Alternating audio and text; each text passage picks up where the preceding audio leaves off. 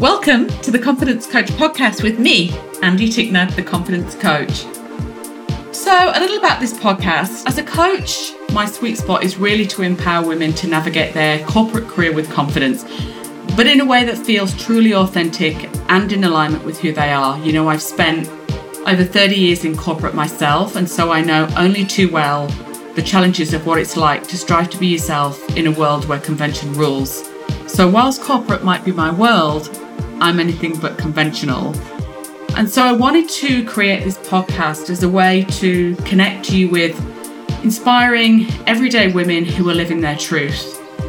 You'll find women here who are unapologetic about who they are, women who are following their spirit, women paving their own way and making up their own rules, and women living in integrity, authenticity, and alignment with really what sets their heart and soul on fire. What you'll hear are conversations that are vulnerable, they're honest, they're real. What you'll hear are everyday women and their incredible stories of what's possible when you start to show up in this world fully as you. And to be that person takes confidence. So if you're looking for inspiration, a permission slip, and the tools, tips and tricks to have the confidence to step into your truth, let go of who you think you're meant to be and start being who you are, then this is going to be life-changing for you. On with today's episode. This week on the podcast, I am joined by Bex Denne, or as you'll come to know her more fondly, Bex. Oh, Bex is such a wonderful human, and it was just a pleasure to have her join the Confident Woman program last year. For those that aren't aware, the Confident Woman is a program that I launched in 2020, where I bring together 6 women over 6 weeks to give them the tools and support to help them navigate their corporate career with confidence. Really, this is a way to help them achieve more fulfillment, more success, and more enjoyment in their work, and to know that what they're going through, everybody else also experiences. So to be able to share those challenges and those scenarios with one another and have that support to be able to keep moving forward was just so valuable for them. And really importantly, in an environment which is typically very conventional, I show them how they can do this in a way that feels truly authentic to who they are.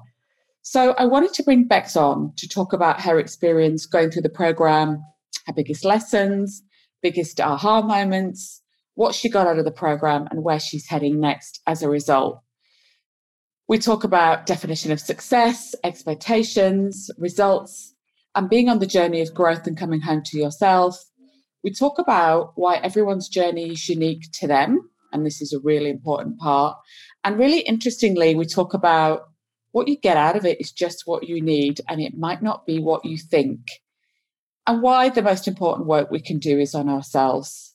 Oh, this is such a fun conversation. Yeah, I would just like to flag that we get into some deep conversations, particularly around relationship to food. So that might be triggering for some. So I just want to do the right thing here and just make you aware of that before you head on into the episode.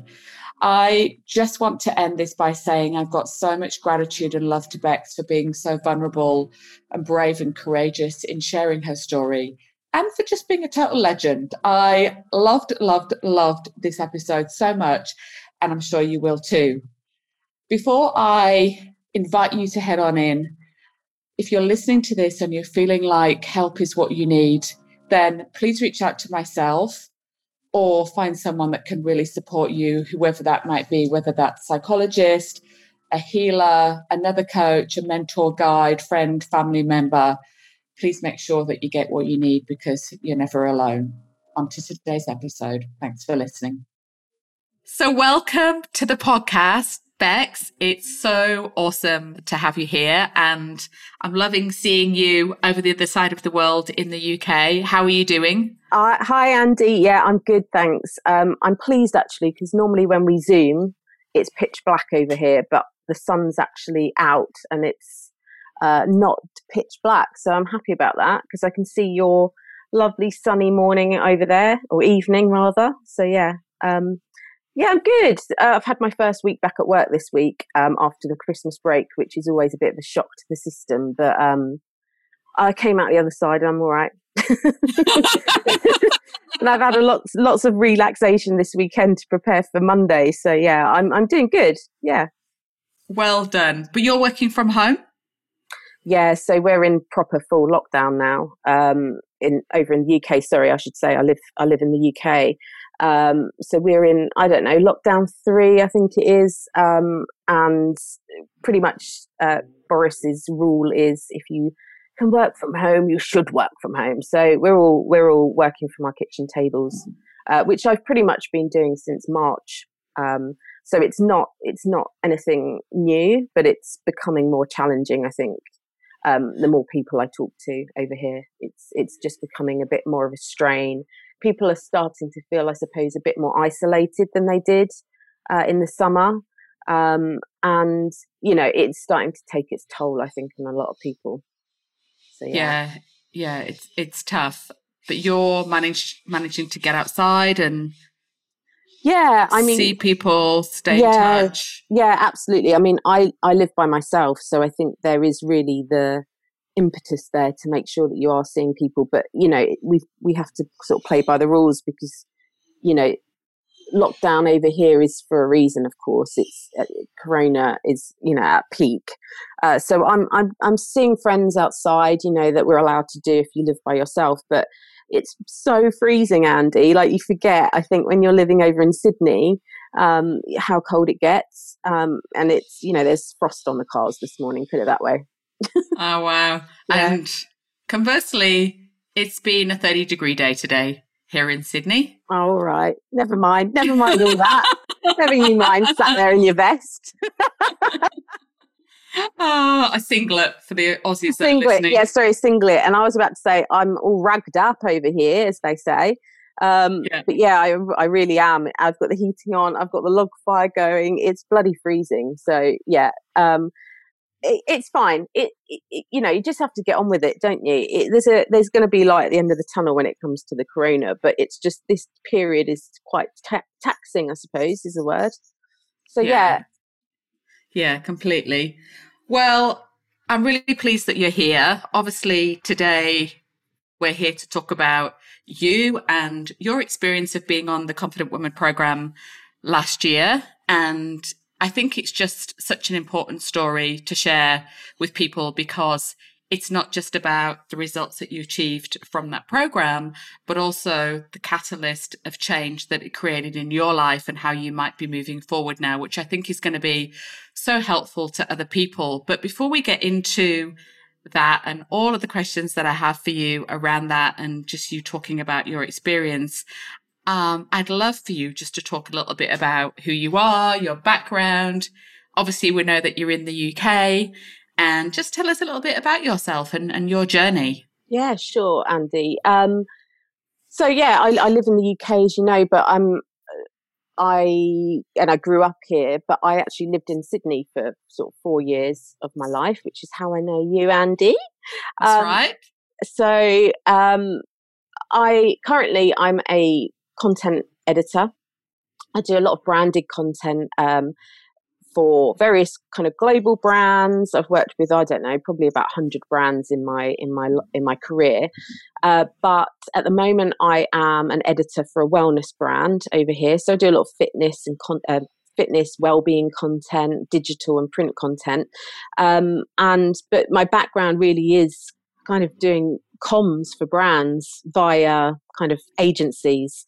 So in a way, you might say, and again, this was something that came up a lot on the program, was the idea that, we sort of fell into these roles and, you skill yourself up along the way. And I would say that was very much my journey. So I kind of went to uni, I got my A-levels, I went to uni, wasn't really sure what to do, came out, did work experience. You're sort of propelled, aren't you, along this path. And I thought, oh, I really enjoy this. So I stuck with it. And, I'm pleased I did. And actually something that came out of the program was I realized that I'm really, sorry, swearing already. You can swear. It's okay. I'm really good at what I do. And actually challenging weeks like the week that I've just had, actually a reminder of that. art directed a shoot remotely this week. I've been commissioning. I've been working with a client. I've been editing. I've been writing. I've been working with freelancers, and it's very much a plate spinning act, I like to call it. And this week has proven, oh, it's not proven, I know it in my heart, but it's just a reminder that actually, Bex, do you know what? You're good at what you do. So at the moment, I'm sort of straddling freelance and permanent role, essentially doing, as I say, a lot of writing, a lot of editing. But yeah, my background, I've worked in London, obviously, for a long time. And I decided, when I lived there and worked there, I was going from one job to the next. And, you become kind of, I don't know, I suppose, complacent about the work you're doing. And I thought I needed challenge. What can I do? I could get another job over here, or I could do something really challenging. And I decided, you know what, sod it, I'm going to move to Sydney. I'm going to move there by myself. I'm going to move there with no job. I mean, brilliant idea this is, but no job. I know 5 people there. I've been there for 3 days in my whole life, but I was like, yeah, I'm going to go to Sydney, man. No job, nowhere to live. And I just thought, sod it, I'm going to do it. And I went and I, did the classic. I'm going to stay here for 1 year. It's the story you hear over and over and again, right? I'm going to move here for a year. And I did. A year went, and then suddenly it was 4 years. And of course, I worked with you there, Andy. We worked in Manly together. That's right. On the beach, which was, absolutely the opposite of what I'm doing at the moment, from my spare room. But yeah, and I moved back 3 years ago, and I'm pleased I did. Look, don't get me wrong. I feel I do. A part of my heart is still in Sydney, but it was the right thing.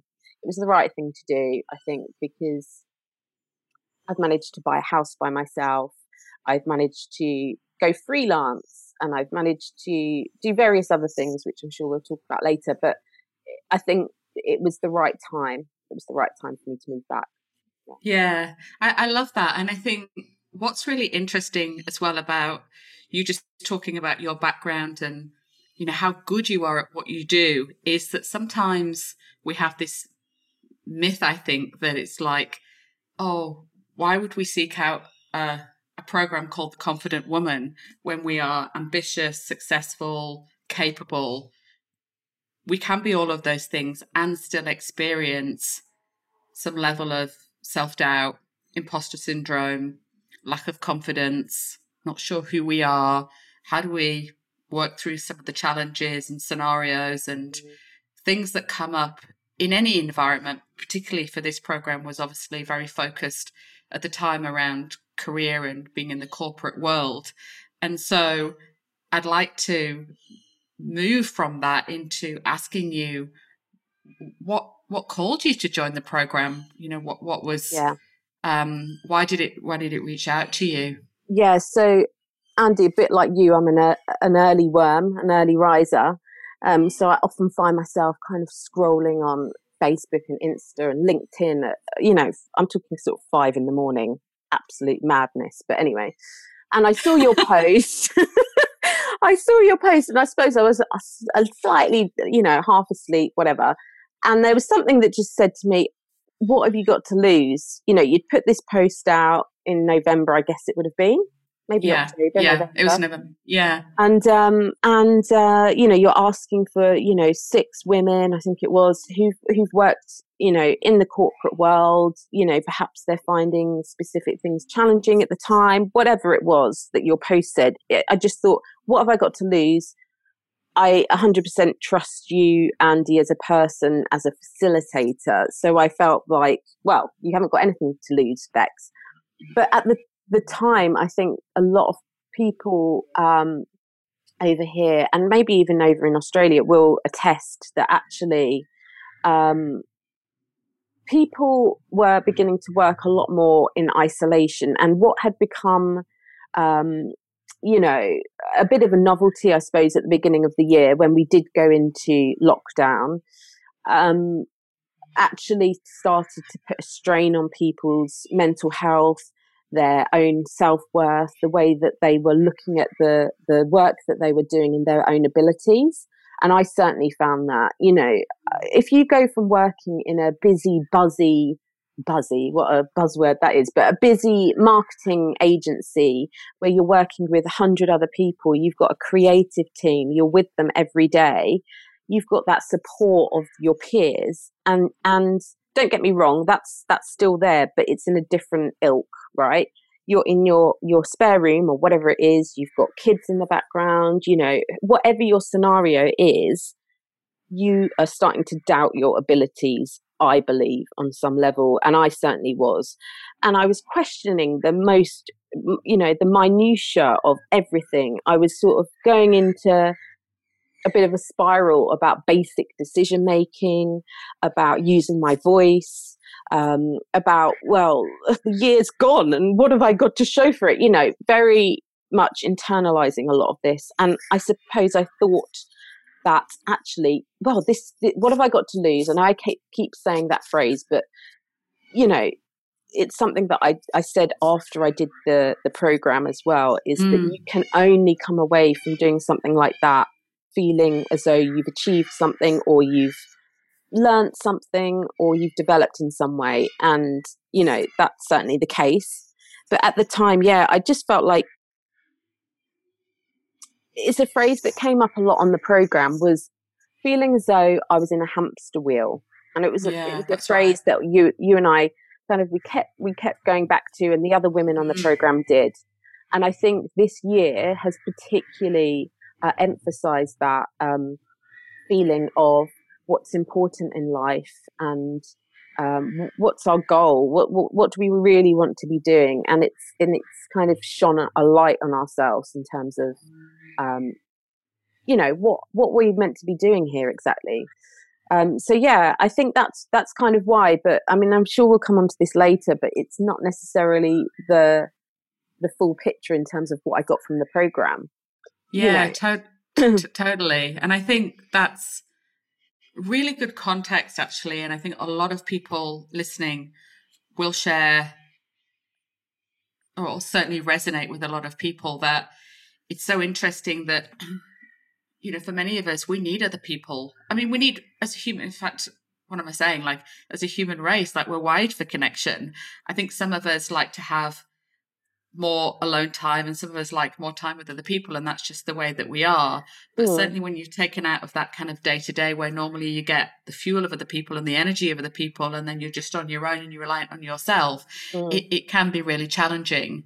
And also, look, I live by myself as well, so and I know you do, Andy, and we've got our beautiful cats, and we're very happy with our home lives and things. And I've bought this house myself, and I've made it beautiful and painted it all pink, obviously. But when you're in a senior position, you're a creative. I'm working every day, coming up with ideas, briefing writers, briefing designers, working on pitches. There's only so much that you can do by yourself, I believe anyway. And I think at the beginning of the lockdown, we were all thrown into this, right? And it was sink or swim. We had to just get on with it and work out what was going to work for us. And I did a brilliant job of it. And weirdly, I kind of felt equipped. I felt equipped to be able to do lockdown. I was like, I live by myself anyway, so it's no problem, guys. I've got this. Started editing a magazine, and I think as the year wore on, it just became more and more clear that a lot of people, including myself, were finding it normal everyday tasks like super challenging. So in that respect, a lot of the tools that I got from the program, which again, I'm sure we'll cover off, but I wish I'd had it in March. I wish I'd had them all at the beginning of lockdown. Yeah, totally. And I think there's just the normal things of you can't, because you're not in an office with somebody, everything takes a lot more time. So normally you would just go up and speak to somebody in person and that would be done. But that didn't exist. And then I think the other thing, which I'd love you to talk about, because I think this is one of the reasons that you joined the program, or certainly what you wanted to get out of it, is that suddenly the expectation felt like it was more. So everybody wanted more from people, and this home and work life just became even more enmeshed, you know. Yeah, completely. It's like, where did it start? Where does it start? And where does it end? And so maybe talk a little bit about what you were hoping to achieve from the program, because I know some of it was kind of sat in and around that and expectation. Around the idea of boundaries, I guess. And look, I think there was a real feeling during this year for me anyway, and I think for a lot of other people, that well, we should be very grateful that we've got work. Okay, so with that came, I need to prove my worth. I need to show that I'm great at what I do and I'm irreplaceable and you need me in order to succeed, which meant that, I think statistically we're all doing an extra 2 hours a day, every day, to pick up the slack of other people. But also, I think, on some level, to show that we're irreplaceable and that we are worth what we say we're worth. And because you haven't got people there breathing down your neck, you have to show up, don't you? You have to show, I am here, guys, I'm doing the work, because they can't physically see you in an office. But for me, I think what I found was challenging was being able to put boundaries in place between work and home. And in fact, I had to do an interview the other day for an old colleague of mine around money and the value of money. And this is just going off on a bit of an aside, but he was asking me around value of money as a woman and putting boundaries in place when it comes to money and salaries. Okay. And for me, I've always been quite good at knowing my worth in terms of a monetary value, what my day rate might be, what a salary would be that I'm happy with. But for some reason, before I joined the program, there was a bit of a disconnect in terms of my worth when it comes to my time. And because of all the reasons that I just said, really, I suppose you're lucky to have work during a pandemic, right? And you feel like you should be grateful. But I was finding it difficult to have conversations with senior people about things like contracts, okay? Now, this is pretty basic stuff as a 37-year-old woman who's worked in the industry for, 12 years. But there was something as a disconnect for me. And I think breaking it down later on, it's about the idea of having confidence in what you're worth yourself and not being shy enough, not shying away from actually owning that. And one particular piece of not advice, but kind of guidance, and something we talked about in the program, was the idea that as women, I think we, in the workplace, we're often sort of told, take the emotion out of everything that you're doing. If you've got to have a difficult conversation, make sure you don't cry. Make sure you just bring the facts to the CEO or whoever it is that's making the decisions, and take that emotion out of the equation. And I remember in our first session, you sort of said to me, there's no harm, or not, you didn't use those words, that's not right. You said there's no shame in showing your emotions, because you're human and that is what makes you passionate about what you do. Anyway, I remember after our first session, I sort of went away and that percolated and it kind of resonated with me. And I had a difficult conversation the next day, and I was emotional in it. I'm not saying that I was standing there crying or anything, but I was, and there's no problem if that was the case, but I just said how I felt. I said, look, I'm anxious about this. I'm feeling stressed about that. And I needed a decision about this. And actually what came out of that was the MD or CEO or whoever it was of this company that I was chatting to said, do you know what, Bex? I feel exactly the same way. And it built a bridge with that person. And that was a really interesting learning from the program, because, as I say, in kind of these kind of corporate environments, emotion is seen as weakness. Oh, she's crying again, or she got very stressed in that boardroom meeting. But actually, it's just coming from a place of passion and the fact that we're human, for Christ's sake. We're human. And actually, sometimes if you do own that emotion in whatever situation you're in, it will be reflected back at you from someone else who you're talking to, because they're going through the same thing. Look, a lot of these people, we can't forget that no one's been through this situation this last year before. It's not as though the CEOs and the FDs and the MDs and the creative directors. Rule book for it. Exactly, there's no rule book. So that was a really interesting learning from the program, actually. Yeah, and I think just having an open heart and being willing to be vulnerable allows the other person to come in. You know, when we think about having a closed heart and having this armory like around us, I always feel like for those that remember like the movie RoboCop, it kind of reminds me of that, of like this kind of like bulletproof armor, which like, no one can get into that. You can't access anyone. It's hard and it doesn't feel good. Whereas someone that's got that openness and willing to just lay it all out there, it does show that you're human, does make you more relatable.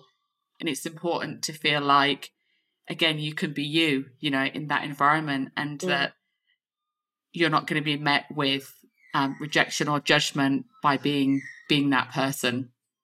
Yeah, and I mean, you know, you talked earlier about the idea of the program and confidence, and it being very much focused around people that have been in the corporate world, okay? But actually, that's a lesson that anyone can take in any aspect of life, whether it's relationships or workplace or your family or, you know, whatever it is. People aren't mind readers, unfortunately. Well, I don't know. Maybe they don't want to be mind readers at all times. But, you know, people are not going to be waiting going, Bex, how are you feeling about every aspect of your day? You know, they're not going to guess that. So it's in my own interest, isn't it, really, to own it and say, look, this is shit. Can you help me? Yeah, totally. And I just think that when you think about it from your own perspective of like, how do you relate to people? Are you more inclined to relate to someone that is open, has got heart about them, has got passion, versus someone that is closed and is robotic and has this armor around them? Yeah, the RoboCop. Yeah. Yeah, it's an analogy I always like to use, because I see it a lot with clients. You know, I hear it a lot. It's like, oh, I can't be emotional. It's like, you can. It doesn't mean that you need to be airing all of your laundry out there for everyone and crying and sobbing and being uncontrollable. You can still have yourself together and be emotional. Like, both of those things are possible. And that's such an interesting conversation to be having. And, you know, more of that, I say. So you're talking about boundaries being the reason, or what you were hoping to try and work through, I guess, as a result of the program, which it sounds like you did. And I know that you did certainly feel like you were stronger in that respect. But maybe talk about where that journey then led to. Yeah, I mean, funnily enough, even after the first week, Andy, so it's a 6-week program, of course. Even after the first week, I kind of came away and felt, oh, already I feel like I've got loads from the program, and I know how to do this, and I know how to do that, and you know, I feel a bit stronger in terms of my own abilities and my own self. You know, I was going through a period of self-doubt, I suppose, and imposter syndrome, like you say. But in terms of where it went, you know, each week was something different unraveled on the program, which was brilliant. But I mean, it was really intense. I'm not going to lie. It was pretty intense, right? But that's not a bad thing. One of the sessions that, you know, really kind of sticks with me is we had to look back at what our values were, work out what our core values are. Now, to me, a lot of people will probably say, well, yes, no, I know what's important to me in life. Yeah, no, I know that. But interesting voice. But anyway, I'm going with it. Love it. but really, do we really know what our values are? I'm not sure, because the noise of everyday life gets in the way. Okay, you know, you and I both know that we're good, kind people, but do we know what our true values are? And this, I don't know, I think this must have been week maybe 2 or 3, but it was a really interesting exercise, and actually it's probably one of the most important exercises I've had to do in my life, I'm going to say, because Wow. it's at the fundamental, you know, it's the foundation, let's say, of the decisions that we should be making in our lives. So, Yeah. I mean, I'm just going to, just to give listeners a bit of context around this, essentially what we had to do, and it was brilliant because, as I say, you don't stop and think, right, my values are this, that, and the other. You know, Andy, you'd given us, I guess it would have been about 30 maybe values, ranging from everything from, you know, wealth to, I don't know, health, let's say. Oh, I rhymed. That's very good. Very good. And I haven't even had a coffee. You know, and there was a whole mixture of things. You could see straight away that it was to appeal to loads of different types of people, essentially. And our task was obviously to go through and highlight, I think it was five key values. Okay. And so it was really difficult. And I think one of the women on the program could only get down to 12, I think. And I completely agree. I was like, really, just 5? Anyway, we had to go through them, and it was a really interesting exercise, because really you have to face what is at the core of what's important to you. And there were some interesting ones that came up for me. But what it's taught me was to make sure that I'm trying to align to all of those values in everything that I do, in the clients that I work with, in the way I talk to myself and talk to other people, in the decisions I'm making around my lifestyle, so food, around exercise, the way I spend my money. And just to give you a bit of context, I suppose, I think mine were love, stability, peace, which was interesting. Yeah, I loved peace. Yeah. Yeah, beautiful. I can't remember what I've just said now. Peace, exercise, love, stability. And humor or laughter. And I think that was a really key point in the program for me, because you go through life, don't you, going, you know, I'm just going to do this job and I'm moving on to the other job. And in your gut, you know whether something's right for you or not. But actually having those values in black and white is a really useful exercise, because whether that's relationships that you go into, or whether that's, you know, a contract that you take, if they don't align with your values, then what are you really doing?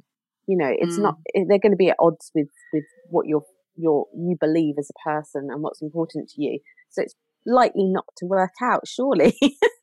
And I think to that as well, what's really important is that this is a question of where we start to abandon ourselves, because we look at something, we may look at an opportunity and we can see it doesn't align with our values, but we're going to do it anyway. And there's nothing wrong with that, because whatever path you're supposed to be on, that's a lesson and there's something in there for you. And we've all done it, me included. But it is interesting where we make decisions that aren't necessarily in our highest good. And we look back and go, oh, that was interesting that I did that. I knew at that time that, as you say, like in my gut or in my soul, it wasn't necessarily the best choice for me, but I did it anyway. And then that is also the work. Like, well, why did we do that? Why did we abandon ourselves with something that wasn't aligned really to who we are?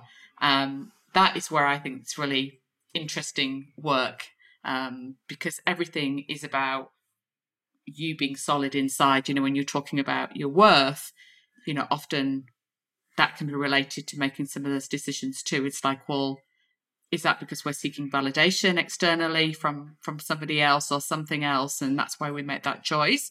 Are we scared, living in fear that if we make this decision that something else won't come along that's better for us? Particularly when it comes to things like jobs and relationships, right? You know, we can often be in a lack scarcity mindset where, even though we know that it's not for our highest good, we do it anyway in fear that the better job, relationship, person that's meant for us won't appear. So bit of a side note on that, but I think it's really important to talk about, because it's as important to look at when we make decisions based on our values and what's in alignment with us, as well as when we don't. Oh, and not making that mean anything, just exploring that and going, okay, we get to look at that, so. Yeah. And I mean, look, it's not, I completely agree with what you say in terms of it's not a wrong decision necessarily. It's what you were meant to be doing at the time. It's the path that you're meant to have taken. And actually, sometimes I think when you're in it, you think you ignore, you suppress those flags or warnings. And look, a lot of what came out of the program was in regards to relationship choices, for instance. So absolutely nothing to do with corporate world or work, but relationship choices. And again, just to go back to the idea of values and following your gut or your heart or your soul or whatever you believe, when you're in it, sometimes you ignore those signs, don't you? You ignore the fact that, well, actually this guy's not quite right for me, but he's got X, Y, and Z going for him. So sod it, I'm going with it. And it's not until you come away slightly scathed out the other side that you can look back and then go, oh yeah, okay, yeah, maybe I should have just paused and listened to that little flag earlier on. But look, it's learnings, isn't it? It's learnings. All of these things are learnings and development. They 100% are. And I think that's exactly the way to look at it. Is none of it's wrong. It's an opportunity to learn and to grow and to take that into where we go next. And so for you, obviously, you just talked about the importance of values and how you're now bringing that into your life when it comes to decision making on every level, which I really love, and really pleased that that's something that you're continuing as a practice, because it is a practice, of course. It's easy just to believe the first thing that comes up in our head, because that's what we've always thought, but consciously choosing something else again requires you to sit and just pay attention. But other things started to come to the surface for you, right, as you went through the program. Do you want to talk about that outside of, obviously the values, which hearing that was a really good exercise for you, but I guess what I'm interested in is just talking a little bit about this idea of what success was going to look like for you, and actually what it really looks like, what you've received as a result of the program, which is, I love.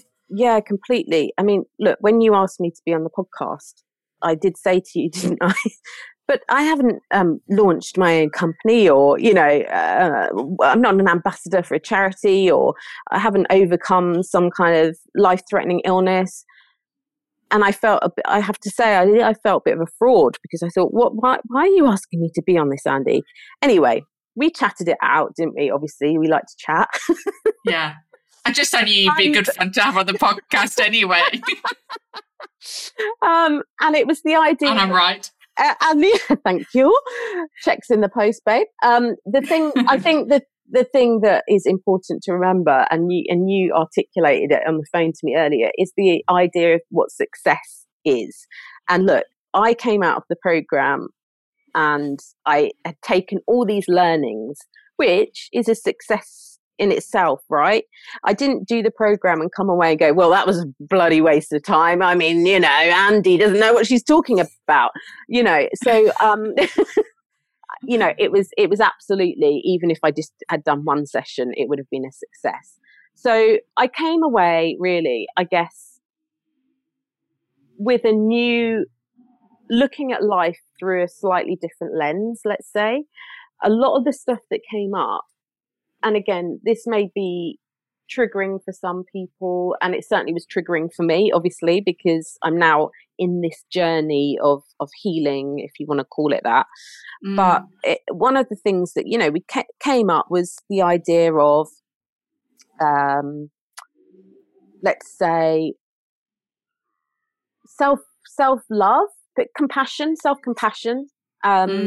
So, we were talking about the kind of attributes in other people that we admire. And for me, one of them was the idea of being maternal.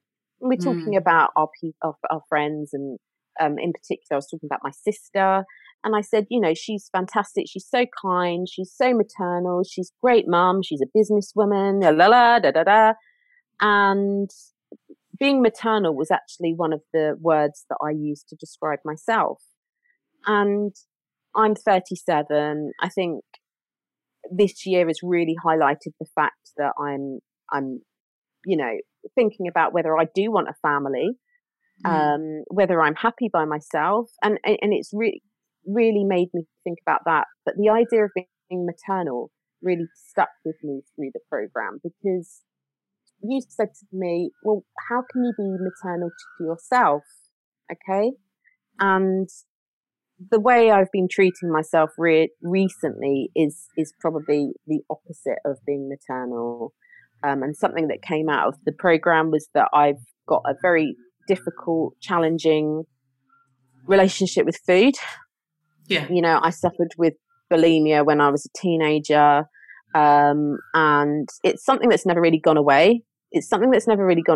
And I very much felt like having bulimia, you kind of just get on with it. And, oh, well, I'm not bulimic anymore. That was something that I did when I was growing up, you know, whatever. I'm 37 now. Do you like my voices that I'm doing?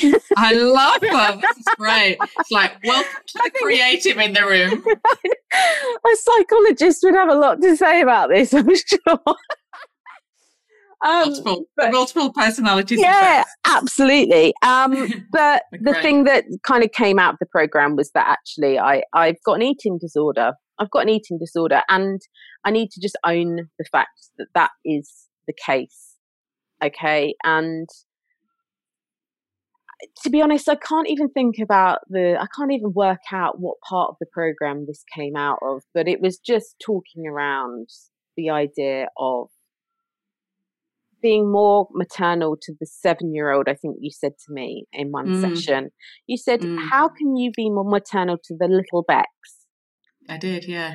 And obviously I started crying because, you know, I think I cried every week.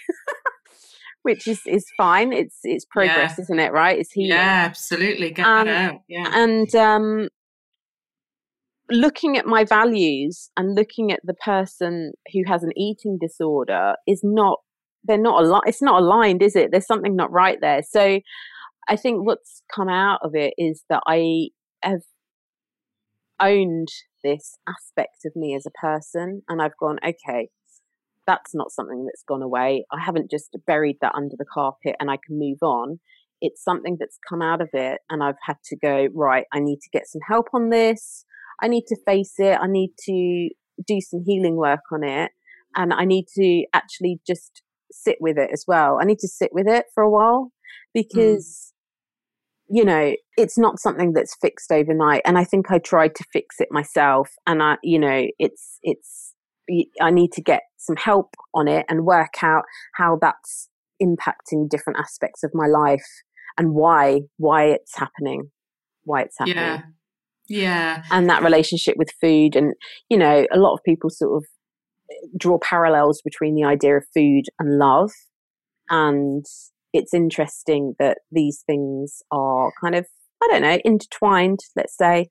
Yeah, 100%. And look, I thank you for sharing that. I think it takes a lot of courage to share your story anyway. Anybody sharing a story, it takes courage to be able to talk openly in a public domain about it, but to talk about something that is so raw, can be painful at times, particularly around the relationship with food and eating disorders. It's and for many people it's lifelong.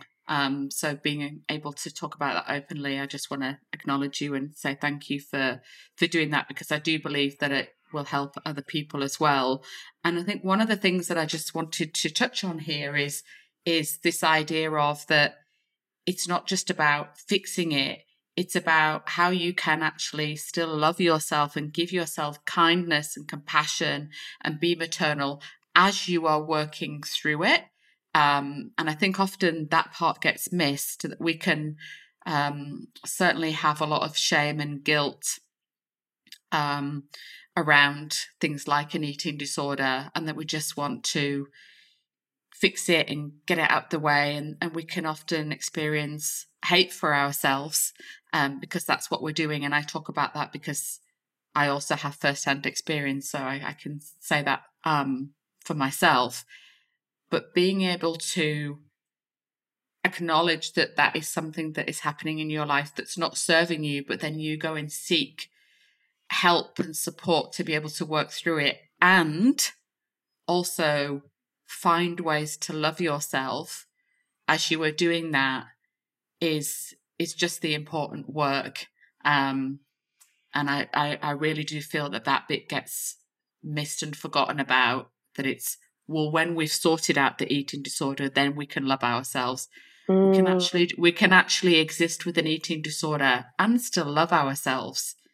It's possible. And I think that's something that we started to work through, didn't we, in the program with you, is how can this exist in your life and you go and get help and also find ways to nourish yourself. And I remember part of that and your homework was, yes, was homework. How do you do that? And this isn't about getting into the depths of the eating disorder at all, but it's about just some of the ways that you were able to find support and I guess nourishment and love and care for yourself, not in a fake Pollyanna way, but like, what is your self-care practice that can help you at this time? And this for me is success, because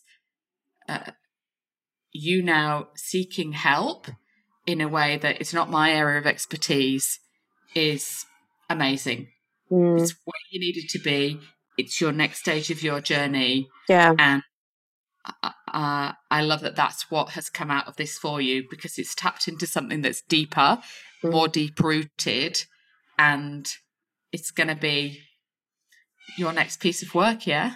Yeah, completely. And look, I mean, that 5 a.m.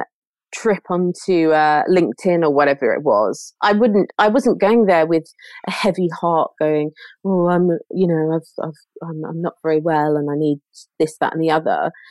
It's about having an open heart, isn't it? Right. And trusting that process. And I wasn't, who would have known that actually what came out of the program was something that I had buried quite deeply. And I think for the other women as well, I don't feel as, and I can't speak for them, but I do feel that there was interesting learnings that came out of the program that weren't all focused around work, but they were focused around more deep-rooted, I don't like the word issues, but, deep-rooted parts of their makeup, let's say, that needs a bit of love and needs a bit of healing. One of the things we had to do for the homework was working out what our mantras were.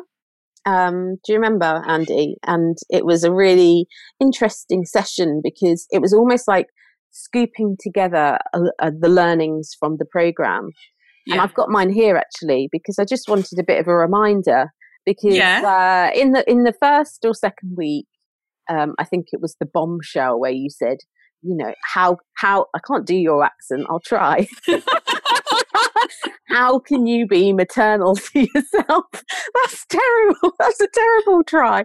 How can you be maternal? It's a bit of a hybrid accent. How can you be maternal to yourself? And then, a few weeks later, our homework was doing our mantras. Okay. And my mantra was this. I've scribbled it out and rewritten it as a good editor always should. You deserve to be as kind, loving, and maternal to yourself as you are to others.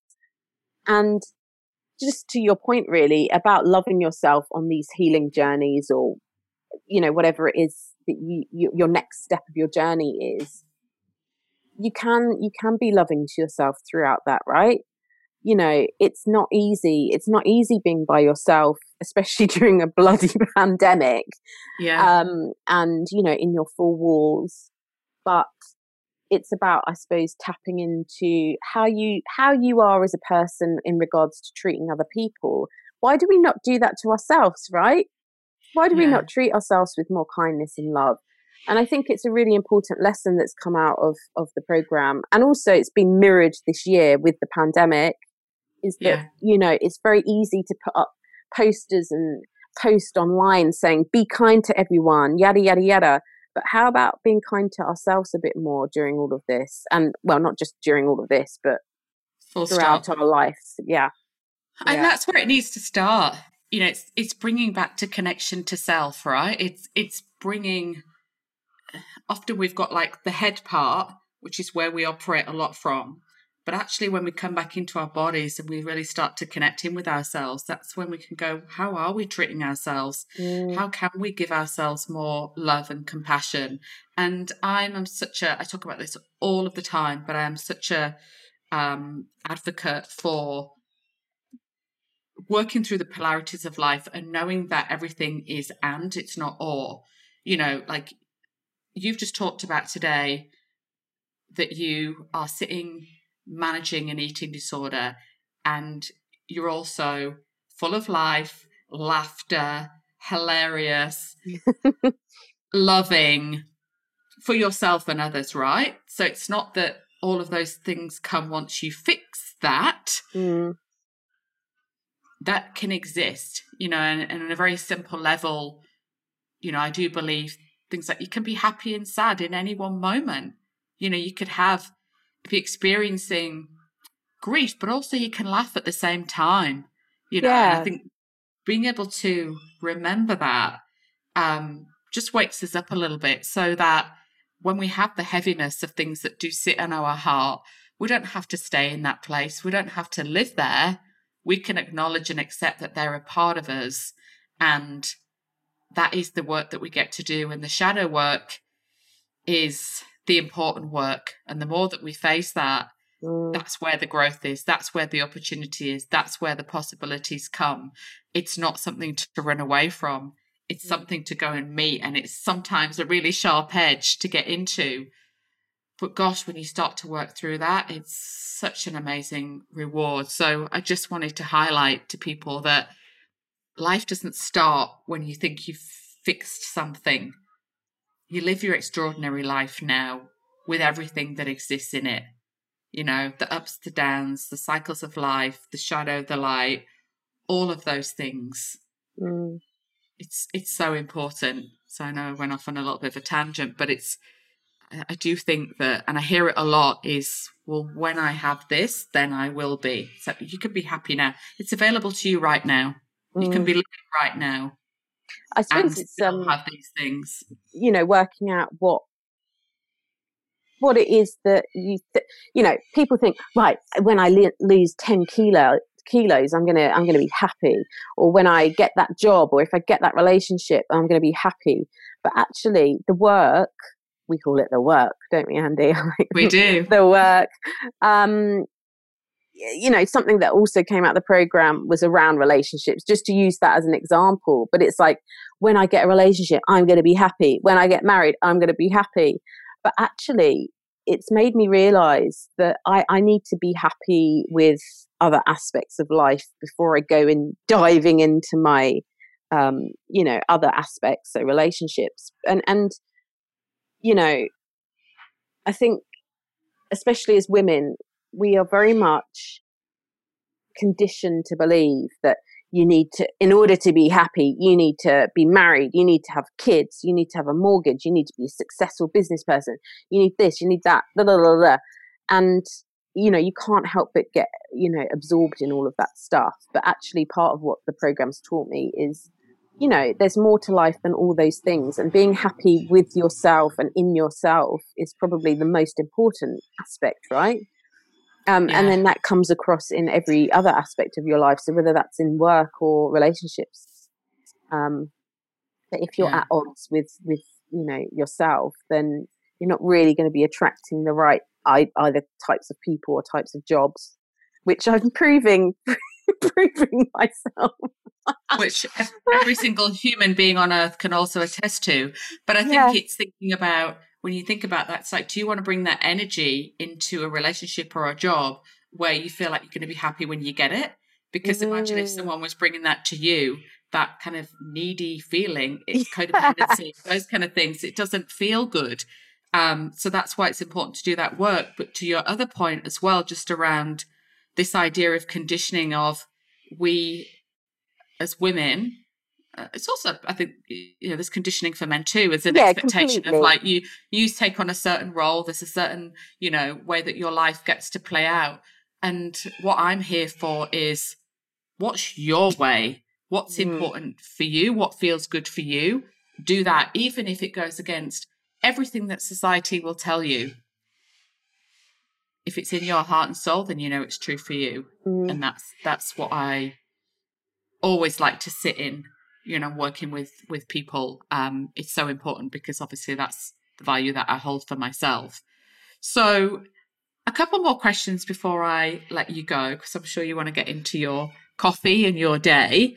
I guess, what would you say to any other women that are thinking of joining that program, or I may produce other programs, but any of the women that are thinking of joining or working with me, working in this kind of space, what would you say to them? Yeah, I think that's a really good question, because I didn't have any expectations when I joined the program, and I'm pleased I didn't, actually. So I would say go in with an open heart and an open mind.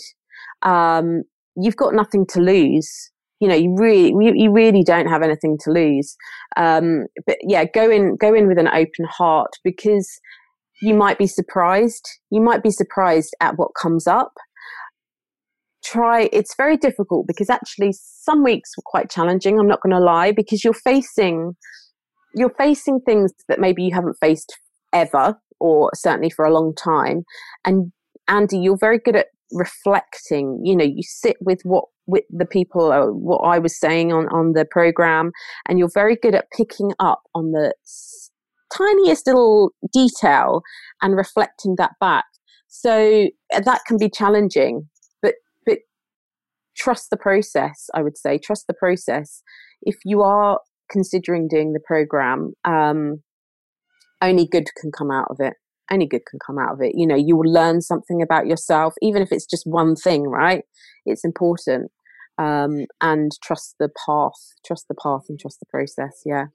I mean, also as well, Andy, look, I mean, you and I, it's been really nice, because it's given us a chance to rekindle our friendship. And I never had any shadow of a doubt that you would not hold a safe space for all of us women, and that you would be great at facilitating the conversation and the program. But actually, you were better than I imagined. I kind of, every week I look forward to seeing you, and you've got such a great energy. So if that is a stumbling block for anyone, and you're concerned about, well, I don't know, Andy, what's it going to be like? I'm going to have to open up about all my feelings and stuff. Just go with it, because, I could talk to you, Andy, for hours and feel safe and feel, you're listening, and that you've got my interests and my journey. You hold that. How can I explain this? You've got my interests at I can't think of the phrase. At heart. At heart. She needs the coffee. Someone get her a coffee. Yeah. I think for me, what I like to explore is that kind of like, what are the future possibilities? What's the kind of vision that we're trying to hold for you, and then help you walk through that, towards that. It's super important. So thank you for saying all of that. It's been a pleasure, absolutely, like reconnecting with you, and also just being with all of the other women as well. Like, it was every week. I also looked forward to it so much. Just great energy, everybody showing up. And I think that was really interesting, actually, just people taking personal responsibility for showing up and doing the work in service of achieving growth and a better outcome for themselves. And, this is a bit of an old adage, but you do get out what you put in, if you're willing to show up with that. As I always talk about, it's it's bloody vulnerable at times.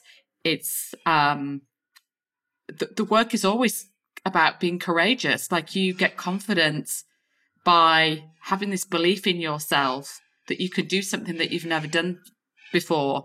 Yes, having experience of something gives you confidence because you know that you can do it. But when you're doing this kind of work, you're constantly on a new level. You get to a point and then you're on the next level, which is where you're at, right? So you've done other work previous to me. You did this program and you've reached a point, and it's like being in a computer game. You go to the next level, and that's where you're at. It's like the next stage for you starts with you, your relationship with food and with a psychologist, and then we don't know where that's going to go. But being open to whatever that possibility is, you know that you will be more aligned to who you are. You'll feel more at home in your own skin, and just self-acceptance and feeling stronger, in yourself. Yeah.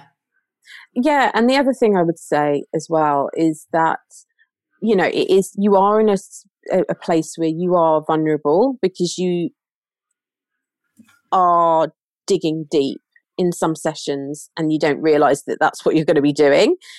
Yeah. But I think the more open and honest you can be on the program, the more you're going to get out of it. If you kind of go to the program feeling like, well, I don't really want to share all this, that's fine. That's absolutely fine. It might be something that comes to you outside of a session. But I think the more open and honest you can be during the sessions, you're able to, you've got a great knack, Andy, of picking up on things and people's energy. And I would just encourage any woman doing the program to try and bring that to the sessions if they can, because something will come out of those weekly meetups that you might be surprised about, I would say.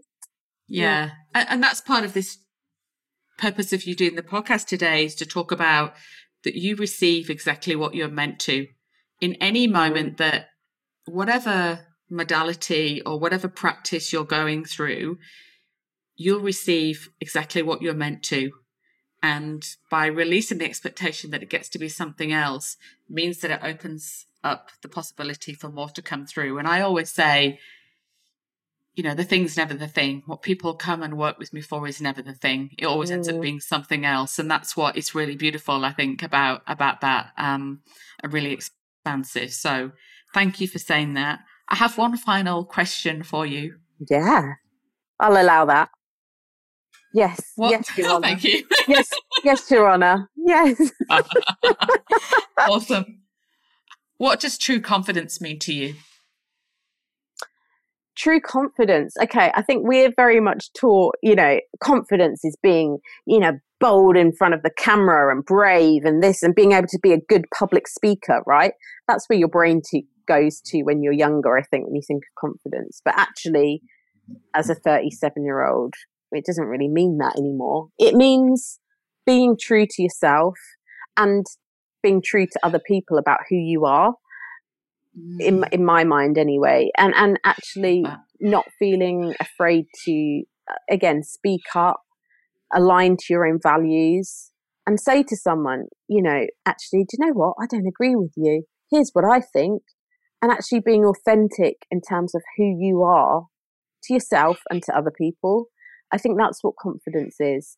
But also in a work, let's just go back again to the idea of in a workspace. Confidence is believing in yourself and your capabilities. And I think for a lot of people listening to this, we've gone through a really difficult year where we're doubting ourselves and we don't know whether we're good at our jobs anymore. We just don't even know what the hell's going on. And I think being confident is just tapping back into that. You're good at what you're doing, otherwise you wouldn't be doing it, right? And owning that and believing it and showing other people that you believe it, I think is what confidence is in work. I love that. Thank you. Thank you so much. This has been awesome. I could speak to you for hours. Same. I feel like I should just get you back because it's fun anyway. I know. Same time next week. The banter. Maybe we should set up a separate podcast. It's just about us two and cats. Absolutely. I won't say what we'll call it. I'll save that. It's not very PG. We'll call it something else, but I'll come up with a name. But do you think Basil and my cat Lady Diana would be up for that? Not sure. I reckon. Basil's Basil, making are you in? influence right now. Yeah. Lady's asleep again. Yeah. Anyway, I love that. Thank you so much. Listen, Andy, thank you. I mean, look, I can't thank you enough because, as I say, look, you and I know each other well, but it's just been an absolute joy to see this side of you. When we worked together in the corporate industry, it was a completely different world, right? And it's a different chapter for both of us. Yeah. You know, and just being able to work together like this has been great. So thank you. Yeah, thanks so much.